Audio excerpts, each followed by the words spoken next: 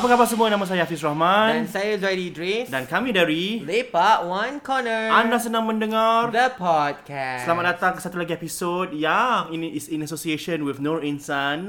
Mereka adalah sebuah entity entity yang perbadanan yang memberikan madrasah secara percuma. The only one in Singapore, okay? They actually have something to share with all of you, so we'll share with you guys later. But for now, we want to talk to you guys about this curahan hati, this curhat from this lady, I think it's a lady lah, who about her friend. So Zuhairi, I want you to take the honors of reading it, okay? Honor. So please read it and Guest of honor. because I think you will resonate very well with this topic. Okay, title dia. Wow, the title Kawan over influenced by MLM, multi-level marketing. Oh. Okay. Salam Hafiz dan Zuhairi. Saya nak cerita tentang satu-satunya kawan baik yang sudah saya kenali selama 12 tahun. We have both seen each other through almost everything. Sedikit latar belakang tentang kawan saya ni yang akan kami perkenalkan sebagai Lily. We often meet every week, and we have been meeting more between end 2020 up till February 2021 due to some personal issues that she had and needed me to be there for her. So we would share about everything and anything because we are close friends. Duh. Aside to working full-time. Duh. Haha gitu. Aside to working full-time and having a successful online business, Lily bermula menjual produk MLM. So these MLM team are leaders who acted as the motivational speakers. So they are always preaching about manifestation, positive and negative energy, to a point where Lily will refer to people as negative and positive energy in her opinion. I don't know if it matters, but this group are all Malays. So setiap kali dia WhatsApp me, Lily will promote produk-produk tersebut. At the same time, she will share how and what a positive energy should be. So these were taught by her leaders. Lily will show the kind of poster she should come up with for her products. So dia akan isikan masanya dengan Zoom meetings dengan leader-leader produk itu dan sebagainya lah. Dia juga akan kongsikan tentang cara Facebook postings yang dipandu oleh leader-leader supaya dapat banyak pembeli. Ia ke tahap sehingga kan apa yang Lily post di Facebook bukanlah Lily yang saya pernah kenali. And you know how MLM personnels are always so high of positive energy and very friendly. Kenyataannya, Lily bukan sebegitu. Jeng. Previously, whenever we meet, she would share with me about all these MLM things, but it was not as chronic as now. Sejak bulan March ni, bila saya ajak Lily berjumpa, dia akan kata dia penat lah, dia sibuk dengan Facebook posting, sibuk dengan buat poster. Setiap kali saya ajak jumpa, even offer to pergi ke bawah blog dia, macam-macam alasan lah diberi. So, my last nerve was bila sekali tu, saya dan lagi satu kawan mutual kami dua keluar bersama dan kami ajak Lily jumpa. Dia menyindir kami dengan menunjukkan produk-produknya dan mengatakan, busy making money. And when she met me, lepas tu dia tunjukkan gambar produk-produk dia lah. And when she met me and our other friend once, she was always on the phone, busy with her continuous promote postings and replying her leaders and saying that her customers are very important. So was our time not important for her, and she would always be cranky, saying me and my friend are irritating or immature when we talk and laugh in our conversations. There was once I even bought her product just so I can meet her to take the items from her, and she said she sent her nephew to meet me instead. She even said the next day she had to go deliver some items to her customers. When I brought up that I was considered a customer too, she said, I have momentum. Now if I go out, I tired and I will sleep. Momentum will be gone. Whatever that means, it was quite sad because there were times where I really wanted to meet her because I wanted to share styles with her, etc. Ironically, her behavior has turned to be opposite of the positive manifestations and energy that she was taught and that she posted on Facebook. I feel like I have truly really lost her and that she is a whole new different person now. I am filled with anger and sadness that at this point I don't know what to do or feel at this point. Leave her. Leave her. The answer is simple and clear as day. The friendship does not serve its purpose anymore because the friendship is now making you feel angry, making you feel sad and upset. So for things that don't make you happy, life is too short to muddle over it. Leave that positive energy bitch alone. Yeah. Let her manifest her own positive energy and let her become a phoenix. Yeah. Rise of the phoenix. Let her become the Jangan aku tengok dia kata dia sibuk buat Facebook, buat poster. Nama aku dia ni kerja marketing manager ke? MLM. Salah Okay. Yeah, as I what have met a couple of people like this. As what I said, leave her. Something about MLM people lah. No offense but I am very against MLM people. Zuhairi pernah dulu di course to do MLM. Cerita lah, jual-jual air. Jual. Aku ada kawan pun jual under MLM. Ini bukan insurance Insurance pun ada so-called MLM, yes, tapi dia lain. Insurance lain sikit. Tapi yang ni macam jenis kau jual air Miracle ke apa ke. Tapi MLM punya stuff they are full of bullshit lah. That time when the last time I had experience with them, I wasn't really this is my opinion lah. Kalau if you think MLM is good, then go ahead. I remembered I graduated from poly, so nak cari kerja part time lah. Tapi dia tulis kat dia punya kat surat khabar, kita cari kerja kat surat khabar dulu kan. Dia kata looking for sales rep. Apalah kan. Dia tak bilang MLM. So aku pergilah. So dia bawa aku kat satu office ni. Dia kata ni, you just sell this one. Dan aku, okay, ni confirm MLM. Tak apa. So aku went through the entire painful meeting with them. So they brought us to the higher level manager. Muda, pakai coat semua. Dia kata, dia orang ada creator and stuff like that. Okay, then I'm like, okay. Then best part, kita are supposed to meet the most successful manager there lah. So they bring us, so in a group, so they bring us to Starbucks kat bawah if I'm not wrong. So he came dengan coat segala lah. Tapi jalan abing tau. Lepas tu dia duduk, dia cuma order plain water je. Okay, that's one Dia tak offer nak belikan kita apa-apa pun kan. I mean kalau kau betul-betul kaya, pergi lah beli something. But no, he just get a plain water. Then lepas tu the altar dia macam, you sell this one good, see now I blah blah blah blah blah. And then this one thing that he said, and I got turned off. He said like, you study what? You study what? Tanya semua orang. Kata ada tanya diploma, ada blah blah blah. So he said, see I only PSLE. And you see, now I got car, very successful. You study so high for what? You got the certificate for what? That paper can burn one lah. Gitu babe. Aku baru graduate, I went through the shit to go through final project, I went through the stuff, and that's what you said to me. Aku terus turn out, lepas tu aku dah balik. Yeah, so I don't know about now lah. Maybe mungkin now a bit different, but seems like the same aja. Tengok cara dia punya kisahnya yang ni kan. But for me, leave the lady lah. Why? Yeah, leave Lily alone lah. You already made an effort to approach her, but she's keep pushing your way. Then that's it lah. Leave her. Leave Lily in the pond lah. That's where she belongs lah. Yeah lah. Lily's belong in the pond.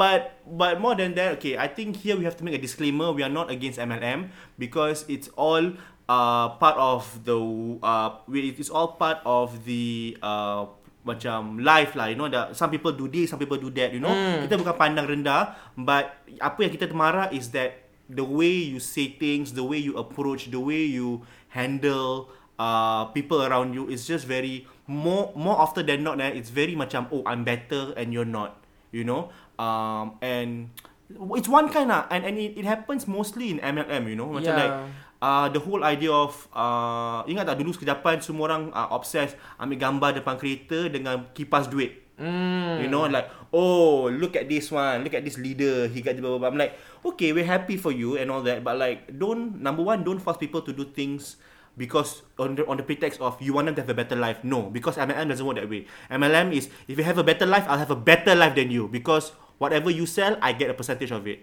So it's like that, right? So number one, is it considered haram in Islam? I don't know about that. Tapi okay. I mean, it's not okay. There's nothing kalau wrong. korang nak kerja MLM, go ahead. It's not our problem. Cumanya jangan terpengaruh dengan apa yang diorang try to orang kata bait you in lah. Dengan dengan kemewahan dan kerjaan. Yes, maybe okay. Whatever they show you is true. Diorang ada kerjaan and stuff like that. But they never show you the hardship. Kau fikir senang nak jual barang. Kalau dalam kumpulan, kalau barang tu kat Singapore jual 10 orang je jual, tak apa. Berpuluh-puluh orang jual benda yang sama. Singapore ni bukannya besar weh. Like what are the possibility that you can actually earn that much like him? Correct. So nak kena Yep, that's true. I agree with that. Anyways, more so, not so much about MLM. Now we want to talk about kita lupakan tentang mendapatkan banyak duit, tapi kita fokus kepada mendapatkan pahala. Gitu. Menggunakan duit dengan betul. Jadi sebenarnya kita ni nak kongsi dengan korang tentang Nur Insan punya korban lah kan. Jadi tahun ni merupakan tahun yang ke-6 tahun Nur Insan mewakili masyarakat Islam Singapura untuk melaksanakan projek ibadah korban 3 dalam 1. 3 in 1 3 in 1, bukan macam kopi tau. Korban pada 3 in 1. Okay, 3 in 1 ni sebenarnya bukan apa. It's very easy. Okay, let me just run it through with you guys. Yes, run. Keep running. I run in Okay, run. Okay.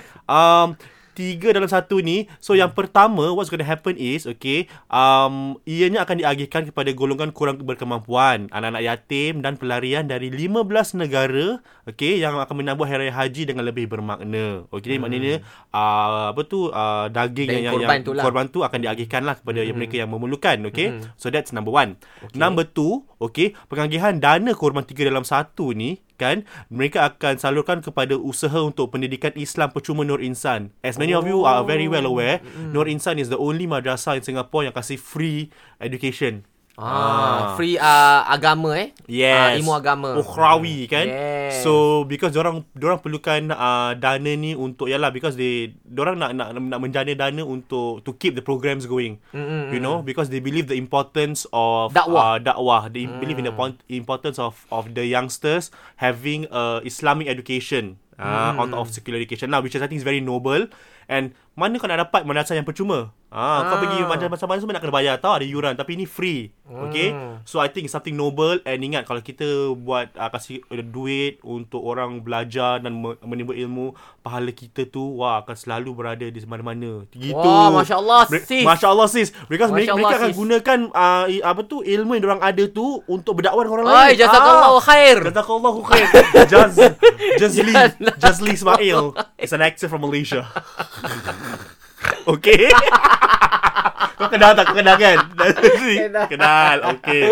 Jadi itu nombor 2. Nombor 1, daging yang kau dah korban tu, okay, akan diagihkan pada orang yang memerlukan.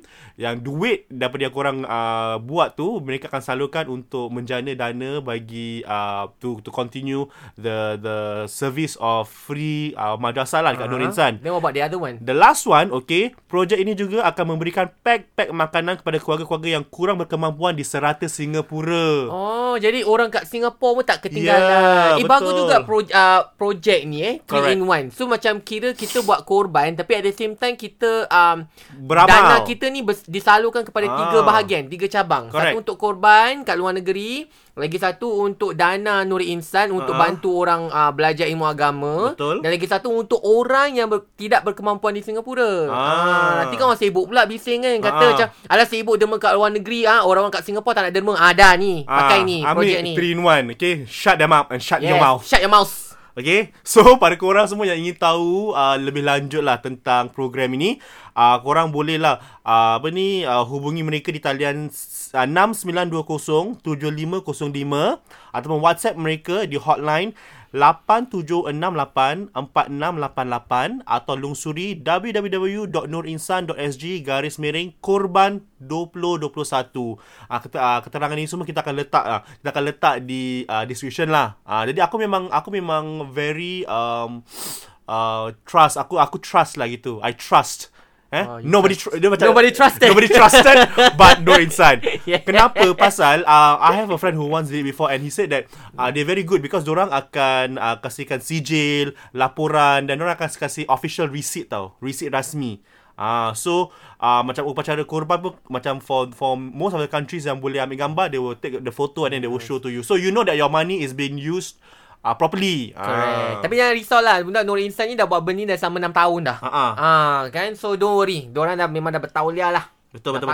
Okay, daripada korang semua nak tahu lebih lanjut tentang korban 3 dalam 1 ni, korang boleh lah lungsuri ke laman Nur Insan ataupun you can call them or WhatsApp them, alright? The details are in the description box, alright? Yes. Maka dengan itu, nama saya Hafiz Rahman. Dan saya Zori Idris. Dan anda sedang mendengar The Podcast. Yes, Nur Insan. Yeah, 3 in 1. Yes. Nobody trusted. Mix with hot water. Baiklah, jadi cakap pasal korban-korban ni kan, kita ada package korban lah.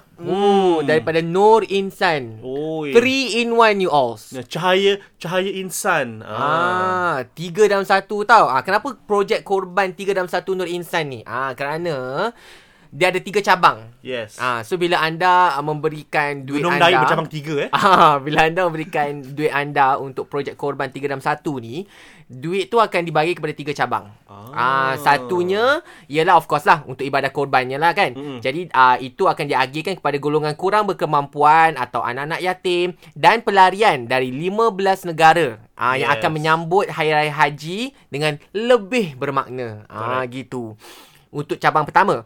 Cabang yang kedua dalam pengagihan dana tu, dana korban 301 ni, adalah kepada usaha pendidikan Islam percuma Nur Insan. Kalau korang tak tahu, Nur Insan ni ada free madrasah tau sebenarnya. Dari mana datang duit nak buat free madrasah? Daripada korang-korang lah yang baik hati ni.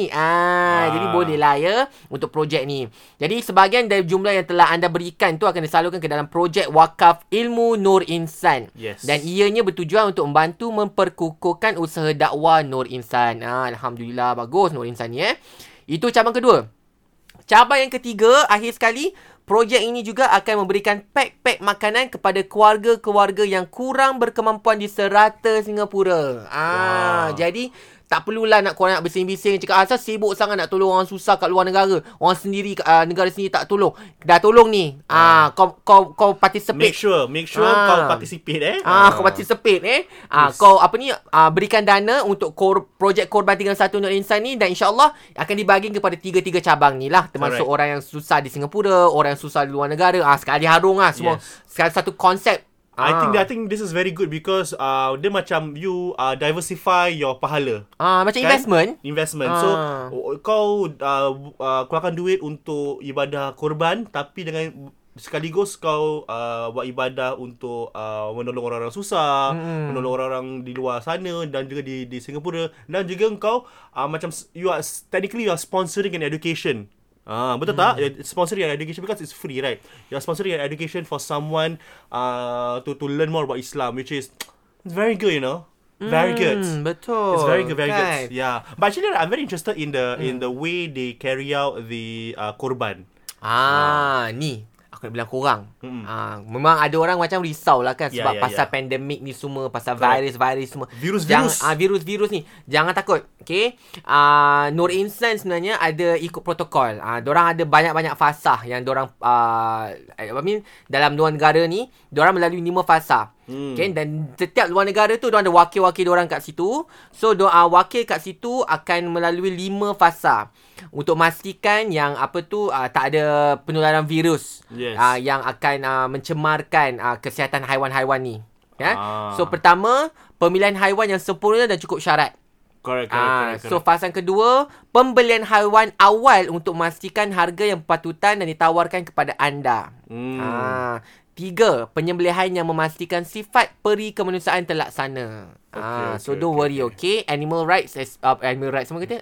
No animal cruelty. No animal cruelty. Yes. But like it's very interesting because the way the Muslim do the sembelih is the most humane amongst all, you know, because it's very fast and very quick. I mean dari segi slaughtering, sembelihan tu memang humane, correct. Tapi kadang ada juga yang macam bila diorang nak kendalikan binatang tu sendiri. Do you know there's a lot of process, macam kalau kita go detail, diorang kata kalau macam nak ikut Nabi lah, macam kau nak sembelih kambing tu apa, kambing-kambing lain tak boleh nampak, macam gitu. You know, they go through that process. Okay. So nombor 4, pemotongan dan membungkuskan daging-daging. Dan nombor 5, pengagihan kepada keluarga-keluarga yang memerlukan. Jadi harap-harap anda semua doa sama-sama lah, semoga Nur Insan ni dapat menjalankan urusan ni dan dipermudahkan oleh Allah SWT. Gitu. Bagus. Okey, jadi untuk keterangan semua, okey, anda bolehlah pergi ke Nur Insan. Okay, we will put all the details in the description box. Okay, but untuk keterangan lanjut, Zuhairi Idris, boleh anda hubungi talian mereka di 6920-7505 atau WhatsApp mereka di hotline 87684688, atau sekali boleh lungsuri ke www.nurinsan.sg/korban 2021. Okay, maka dengan tu, okay, to that friend of you, to this friend of ours, okay, dengan Lily tu tinggalkan semua, babe, tak payah buang masa. I think you deserve better lah. Let her be in her own energy lah. Let her manifest her own energy lah. Okay, you manifest other energy. Okay, clean energy. Correct. Orang tak sudi nak buat macam mana, betul tak? Dah tinggalkan je. And basically, then it's so apparent that whatever you show or portray in social media is basically not who you are in real life, you know. It's so apparent from the way we heard this story. So, okay. So, you know what to do, Alright. Maka dengan itu, nama saya Hafiz Rahman. Dan saya Zari Idris. Dan anda sedang mendengar The Podcast.